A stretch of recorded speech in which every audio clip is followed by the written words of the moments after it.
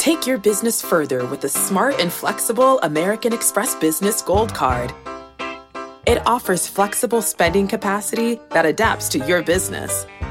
You can also earn up to $395 in annual statement credits on eligible purchases at select business merchants. That's the powerful backing of American Express. Terms apply. Learn more at americanexpress.com/business gold card. eBay Motors is here for the ride. Remember when you first saw the potential? And then through some elbow grease, fresh installs, and a whole lot of love, you transformed 100,000 miles and a body full of rust into a drive that's all your own?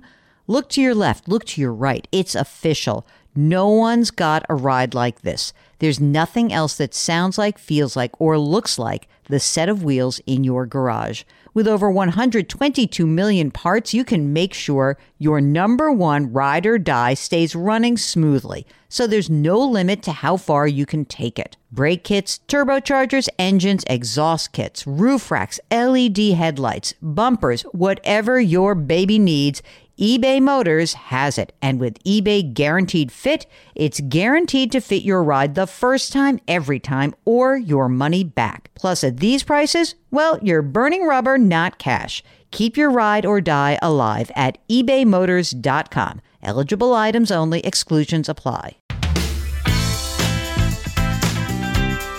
Welcome to the Jill on Money podcast. It is Monday, August 2nd. It's August, which is really one of my favorite months because it's the month where I take a lot of time off, hopefully. This could be a banner year for me. I might get a real 2-week vacation, maybe even a little bit longer. I'm going to work that third week mark, I decided, but not hard. I'm going to go like half time. I'm so psyched. So we're going to put a whole bunch of episodes into the can so that you guys have a nice flow of podcasts. If you'd like to come on the show with us, just send an email, askjill@jillonmoney.com. Or if you're on the website, jillonmoney.com, we've got a contact button. You can, of course, just write an email. But if you want to come on live, Mark does the rest. He does all the technology and all that fun planning stuff and scheduling. It's better when you come on live. I don't mind reading the emails. I'm just saying that I think you guys tell your stories better than I can read them. Okay? That said, Ellen has a question, and her subject is, what now? Dear Jill and Mark, I recently discovered this show, and I'm hooked. I love the smart, to-the-point information and how you help others solve their dilemmas. Here's mine in a nutshell. Married, ages 52 and 53. Spouse works. $102,000 a year. State employee, 7 years left until he can retire with full benefits. Oh, I love that. Oh, she lost her job with COVID closures. She was making $12,000 a year, but she says, I loved it and I miss it. That's a bummer. I'd like to volunteer in the same field. Here are assets. Their houses were somewhere between $800,000 and $1 million. The mortgage is $180,000. The rate is 3.6%. Spouse has a 403B with $350,000. She's got a brokerage account, $350,000, mostly large caps with a growth and dividend focus, and a recently started Roth. Inheritance. This was a surprise. I thought it was a few $100,000. It's actually $1.25 million, also mostly in large caps. Relative's house to be sold will likely net $1.5 to $2.5 million. Oh my God. All right. House needs major work. We're mulling selling it or renting, but either way, the work needs to be done first. What's the best way to finance that?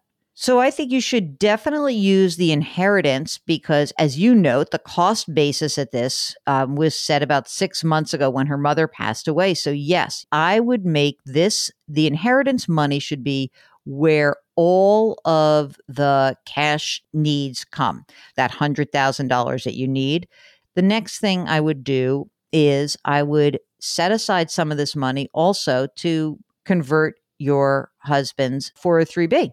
And then I wouldn't mind making it a more balanced account and selling whatever you need to sell. Again, the house stuff, the Roth conversion money, and then sell what you need to sell and buy index or bond ETFs to make it a more balanced account.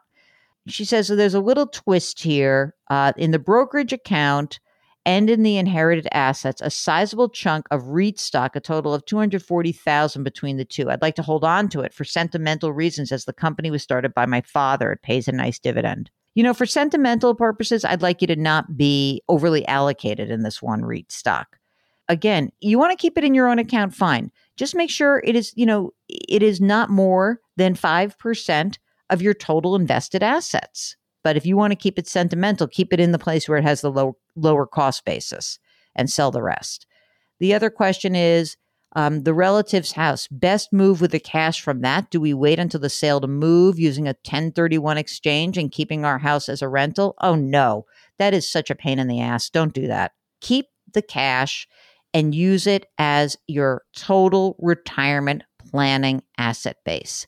And if you're feeling, and she writes, we're feeling a bit overwhelmed with all the moving parts, I think it's time to get an advisor. I would certainly be inclined with this.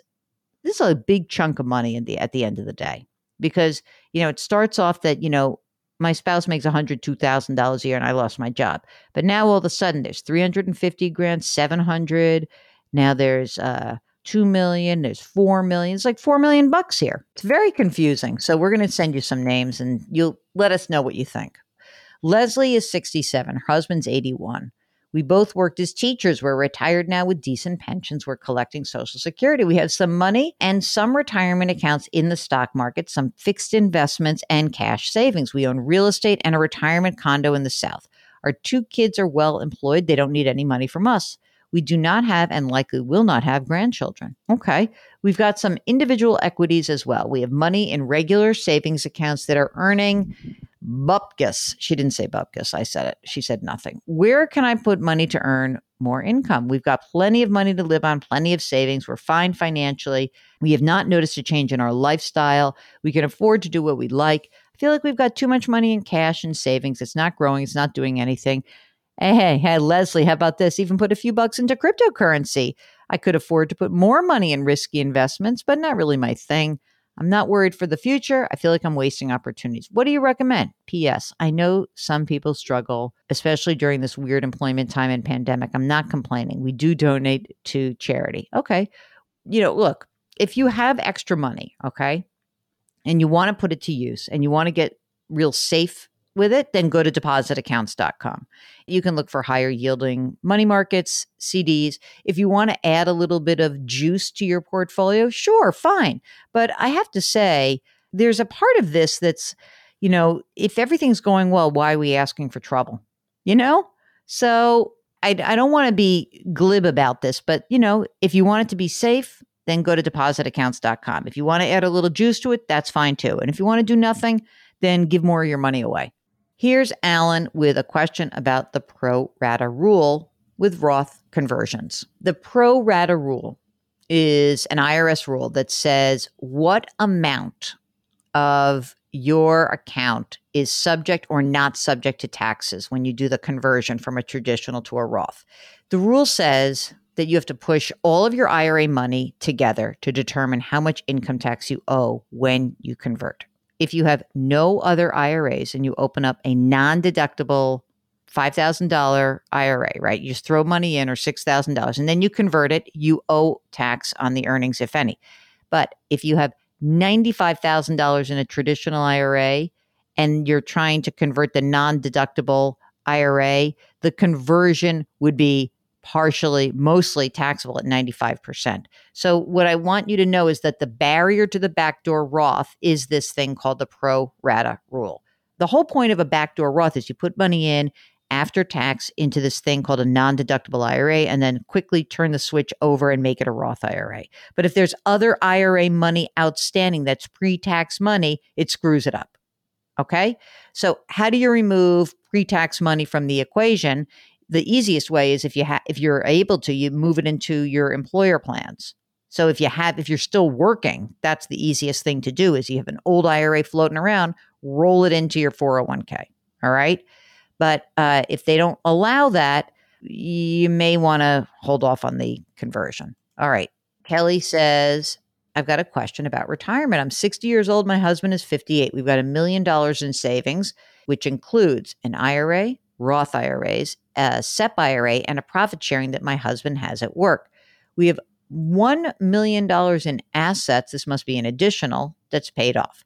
So they've got 2 triplex investment properties, a condo, a 2-family home, and their primary residence. Okay, Kelly's got her own business, nets around $80,000. The rental properties bring in $110,000. I would like my husband to go part-time, which I think he could easily do. Right now, he makes $60,000 a year, but he's got the benefits. They own a boat, costs about $15,000 a year between the marina and the winter storage. I would still have my business, which my husband is a big part of. What are your thoughts? Thanks so much. Can he go part-time and keep his benefits? Can he go to at least maybe reduce time? I wouldn't give up my benefits. So number one choice, I say, is reduce work just to the point where you can keep your benefits. I guess you should go on the marketplace and the Affordable Care Act and shop and see just how much it will cost. But, you got a lot of money, but you don't have a lot of liquidity. So I'd like for you to keep those benefits as long as possible. All right. This is Don, who says, thanks for all the knowledge you share on your show. I'd appreciate your thoughts on how LLC business owners should view financial rules of thumb, because separating business and personal money is different for us than non-business owners.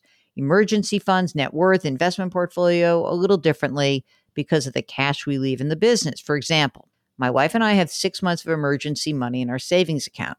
We also have a couple $100,000 in our agency. To me, that means we've got a lot more emergency cushion because it is easily accessible because of a simple draw. Another example, they're aggressively invested 80-20 stock to bond in their investment mix until you consider the money in the business. Then the number changes. What are your thoughts? Okay, here's really what they have. You ready? He's 58, wife is 54. Kids are launched 26 and 22. He makes $250, she makes $20,000. He maxes a simple IRA. He's going to work until age 62 and then remain on as a consultant until 65. So they've got $95,000 in emergency savings. Okay, that's fine. $850,000 in a simple IRA, $225,000 in business equity, and home equity about $390,000. So here's what I would say, Don. I wouldn't be so cavalier about, I could just grab my business equity whenever I want. That's fine. But even if that were the case, you make a lot of money. I'm surprised you don't have more saved. And I would say that business equity thing, I'm not into this whole, I think I have an LLC, so, I'm familiar with this.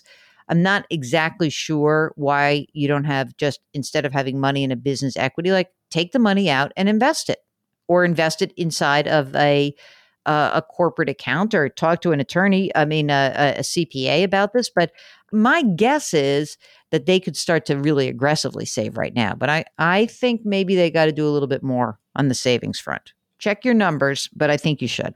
All right, that's it. That's the program. Have I been a buzzkill today, Mark? I know, it's not really good. It's not great. I'm sorry. I think that many of the people out there who are looking hard at trying to save money and retire and do that, run your numbers. You can do this, especially if you're running a business. You know how to very quickly run an analysis of the future. Thank you very much for listening. If you have a financial question, ask Jill at JillOnMoney.com. Ask Jill at JillOnMoney.com. If you're on our website, JillOnMoney.com, hit the contact button. That's all you got to do, and we'll get it. Don't forget to subscribe to us if you're listening to this on YouTube, and tell your friends all about the program, because we are expanding our audience day by day. It's great. Thank you very much for listening. Please do something nice for someone else today. Grit, growth, grace. We'll talk to you tomorrow.